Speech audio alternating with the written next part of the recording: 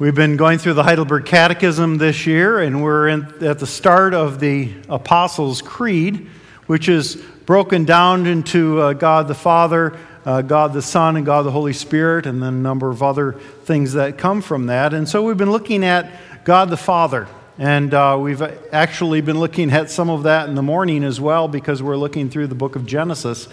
And so we talked about God as our Creator God. We talked about God as being almighty and everywhere present with us and self-sustaining, that God is the one who sustains himself and who sustains us. He needs nothing or no one else to do anything for him, and so he's the provider of all of our needs. And we also looked last week at the fact that not only is he has this sovereignty and is able to do all these things, but he wants to do them because he is our loving Father. And so there's a lot of things we can say about God the Father. We're going to look at one more as the Catechism goes on in Lord's Day 10 to talk about God as provider. And so there are two questions and answers there, and I would like to have us read those responsively. What do you understand by the providence of God? The almighty and ever-present power of God, by which God upholds, as with his hand, heaven and earth and all creatures, and so rules them that leaf and blade, rain and drought, fruitful and lean years, food and drink, health and sickness, prosperity and poverty. All things, in fact, come to us, not by chance, but by his fatherly hand. How does the knowledge of God's creation and providence help us? We can be patient when things go against us, thankful when things go well, and for the future, we can have good confidence in our faithful God and Father that nothing in creation will separate us from his love. For all creatures are so completely in God's hand that without his will, they can neither move or be moved. Then I'd invite you to turn with me to the end of Genesis, actually chapter 45 first, and then we will look at parts of chapter 50 as well, as we look at one particular story that just illustrates in such a phenomenal way God's providence and his providential care in our lives. It's the story of Joseph. And we're going to start with chapter 45, just a few verses there, and then we'll go to chapter 50. But we're going to read that a little later on in the sermon. So once you have that, just keep that in hand. And just a reminder of Joseph and his life. Back in Genesis 37, we're introduced to Joseph as one of the 12 sons of Jacob, a son that turns out to be one of his favorites. And that gets Joseph in a little bit of trouble, plus the fact that he doesn't keep his mouth shut maybe when he should. And make a long story short, Joseph irritates his brothers enough that they finally are fed up and they sell him to slave traders who take him down to Egypt. And there in Egypt he finds himself in slavery and eventually in a prison, but through the way that God works in his life, he finally becomes second in command in all of Egypt and ends up saving that part of the world at the very least, including the people of Israel, from a severe famine. And we come to the end of Joseph's life, and that's the passages we're going to look at, and we see Joseph has reflected a little bit on God's role in it all. And so that's what we're going to focus on as we look at those passages. Before we do that, let's open with a word of prayer.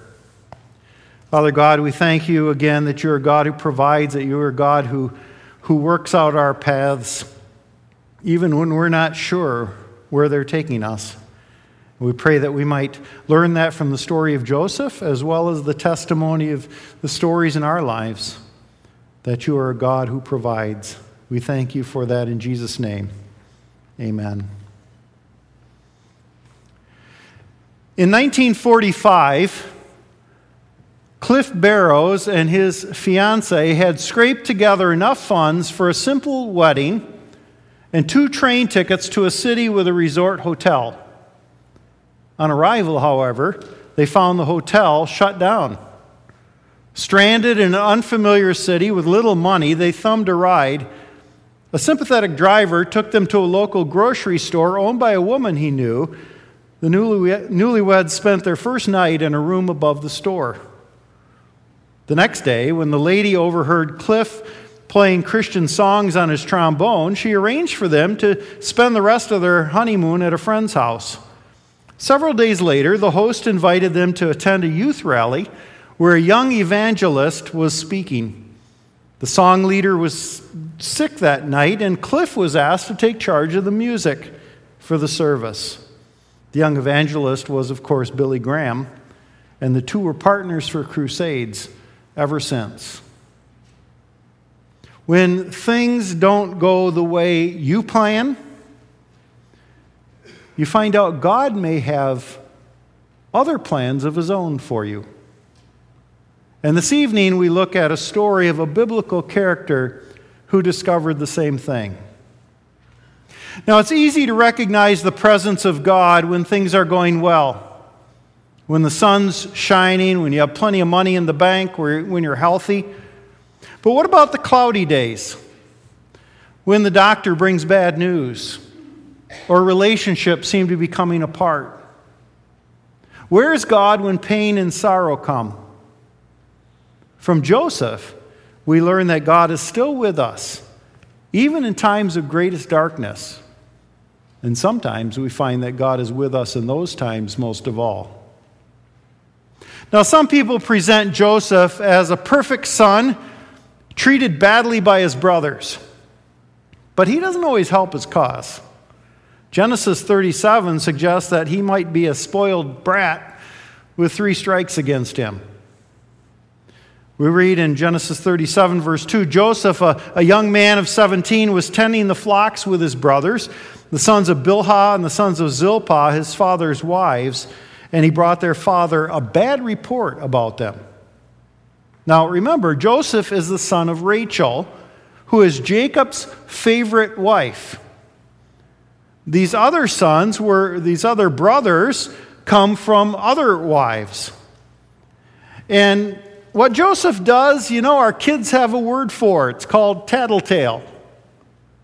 In fact, the Hebrew word for report gives us kind of a negative sense that the report might actually even be untrue.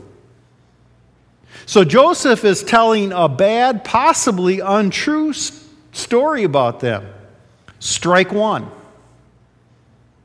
Then there's the robe. Now Israel, that is Jacob, loved Joseph more than any of his other sons because he'd been born to him in his old age, and he made a richly ornamented robe for him. Once again in Genesis, as we'll see in the morning service as we go through the book, favoritism rears its head. Joseph, the son of Jacob's old age, is given a special robe. We don't know what it was like, but we can be assured Jacob got it from an expensive men's clothing store, hand-tailored. The rest of them got their clothes off the rack at Kmart. But what made the coat explosive was more than the material or the cost. In fact, we know of ancient Near Eastern ceremonies involving robes like this one that would mark the recipient as the father's primary heir. Now, Joseph's the 11th son, and yet he takes the rights of the firstborn and gets the family farm. A big strike, too. And then there were the dreams. Now, dreams were generally considered prophetic, though at this point the author of Genesis doesn't say that, but you'd think Joseph might at least have the common sense to keep them to himself. His brothers already have problems with this fancy robe-wearing, inheritance-stealing younger brother. So we see, as we read in Genesis 37, when his brothers saw that their father loved him more than any of them, they hated him and could not speak a kind word to him. So you'd think he might just keep things close to the vest, but not Joseph. Joseph had a dream, and when he told it to his brothers, they hated him all the more. He said to them, "Listen to this dream I had. We were binding sheaves of grain out in the field when suddenly my sheaf rose and stood upright while your sheaves gathered around mine and bowed down to it." To which they respond, "Do you intend to reign over us? Will you actually rule us?" And they hated him all the more because of his dream and what he had said. You notice a word that keeps popping up? Hate. Hate. His brothers hated him. Joseph has another dream. Doesn't keep that one to himself either. And finally, they hate him so much, they end up secretly selling him as a slave to traders going to Egypt and tell their father that his favorite son is dead. Strike 3.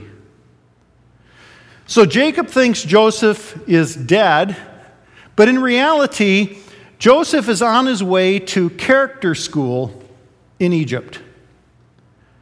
Joseph's dreams talk about him being exalted, but instead he becomes a slave. He's gone from the top in his dreams to the bottom.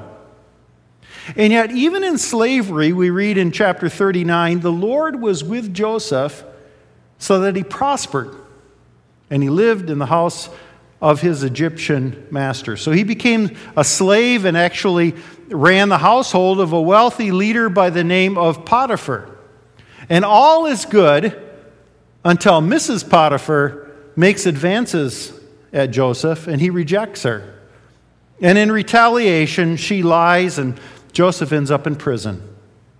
All he's done is seek to honor God, be faithful to him. And yet we read, but while Joseph was there in prison, the Lord was with him. And he showed him kindness and granted him favor in the eyes of the prison warden. And there, Joseph, so long preoccupied with himself and with his own dreams, begins to notice and care for others, other prisoners, even eventually predicting the outcomes of a couple of their dreams. And that eventually brings him to the attention of Mr. Pharaoh. God uses Joseph, raises him up, again through dreams, to save the whole population of Israel, or of Egypt and other nations, including Israel, from starvation during a famine. He becomes the second highest ruler in Egypt and eventually is reconciled with his brothers who, consistent with his dreams, bow down to him. What did Joseph learn from all of this? Well, let's pick up the story in Genesis 45. Now, the brothers have come. Joseph has given them grain. They didn't recognize him. Every time he gave them the grain, he also had them put the money back in the sack. And eventually he threw a silver cup, his own personal cup, in Benjamin's sack. And then they were chased down and arrested because they'd stolen from this ruler in Egypt. So Joseph's having a little fun, I think, playing with them. They're gathered before Joseph, and then we pick it up at chapter 45, verse 1. Then Joseph could no longer control himself before all his attendants, and he cried out, "Have everyone leave my presence." So there was no one with Joseph when he made himself known to his brothers, and he wept so loudly that the Egyptians heard about it, and Pharaoh's household heard about it. Joseph said to his brothers, "I'm Joseph. Is my father still living?" But his brothers were not able to answer him because they were terrified at his presence. Then Joseph said to his brothers, "Come close to me." When they had done so, he said, "I am your brother Joseph, the one you sold into Egypt. And now do not be distressed and do not be angry with yourselves for selling me here, because it was to save lives that God sent me ahead of you. For 2 years now there's been a famine in the land, and for the next 5 years there will be no plowing and reaping. But God sent me ahead of you to preserve for you a remnant on earth and to save your lives by a great deliverance. So then, it was not you who sent me here, but God. He made me father to Pharaoh, lord of his entire household, and ruler of all Egypt." Joseph learned a lot over those years in Egypt. One of the things that changed was his perspective on life. His brothers didn't really get it, but Joseph understood some things about God. And one of the things he understood after his long ordeal is God is in control of everything. He tells his brothers 3 times in that short passage, God sent me, God sent me, God sent me. Oh, they surely had a role in his being there. But he knew God had the final say.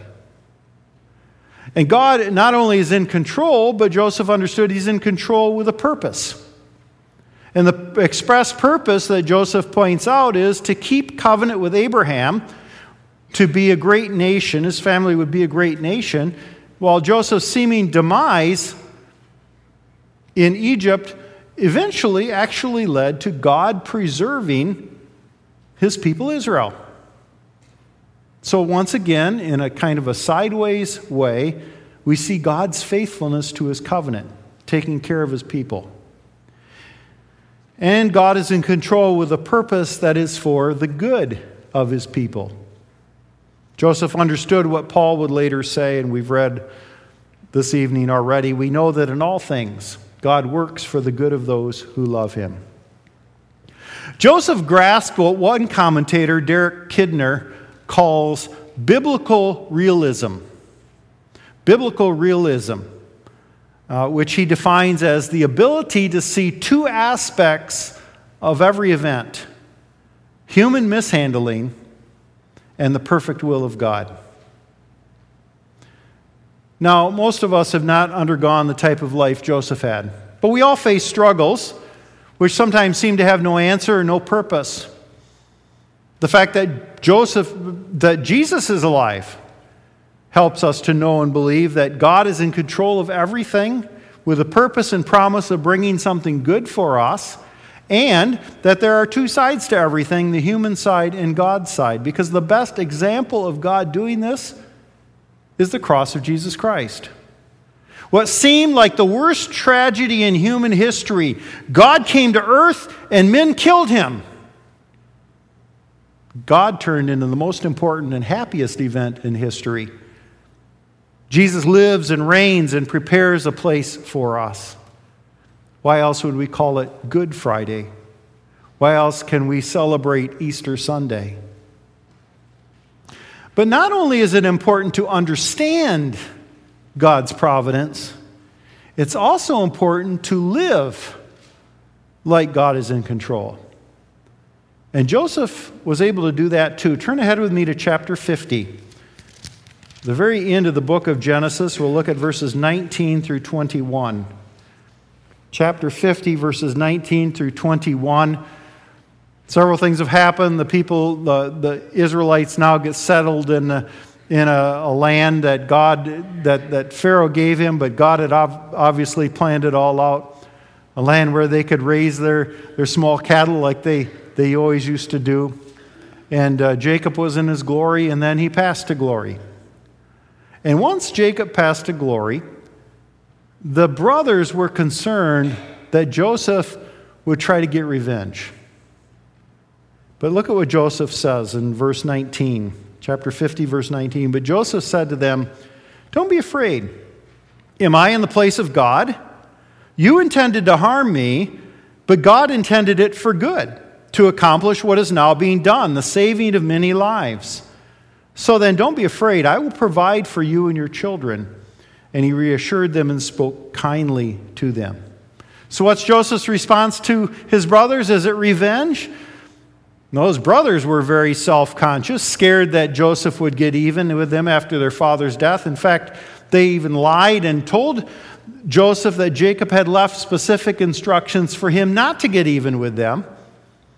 They were looking at life from the perspective of their evil for what they had done. But Joseph left the judging to God. Instead, Joseph knew God was in control and had used what they did for something good.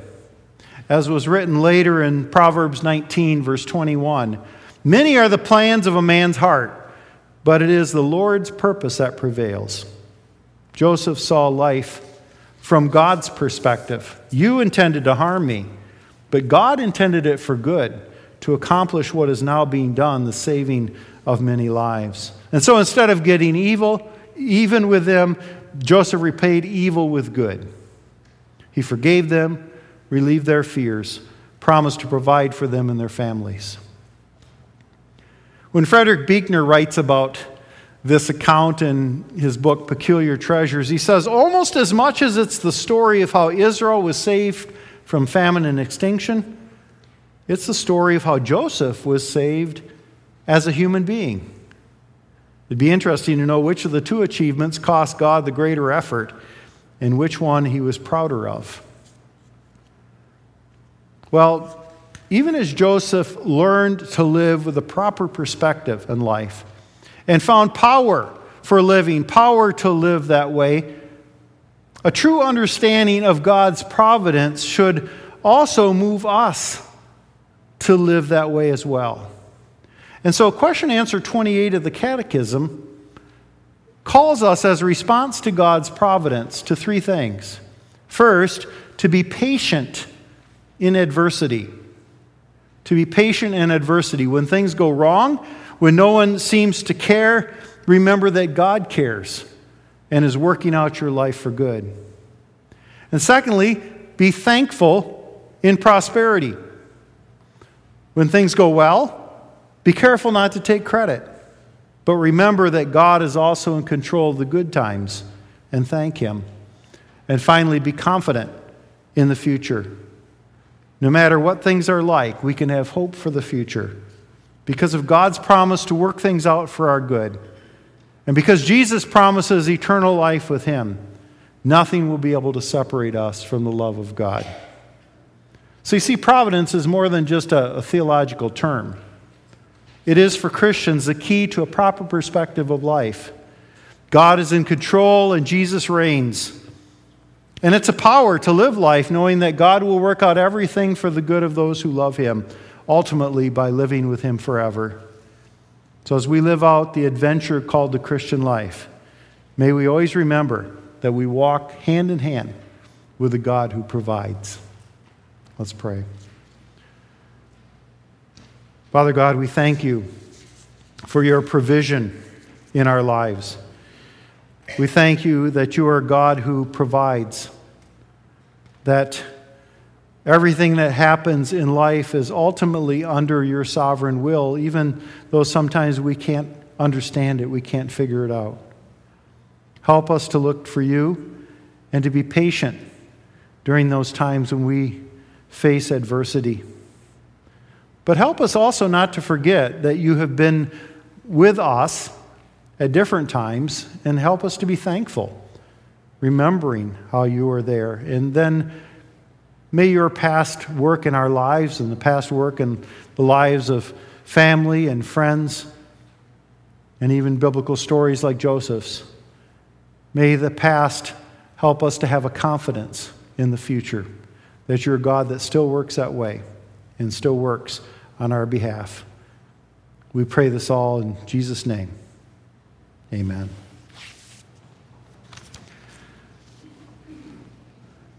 Let's join together in affirming that the message that God provides by singing together, God Will Take Care of You.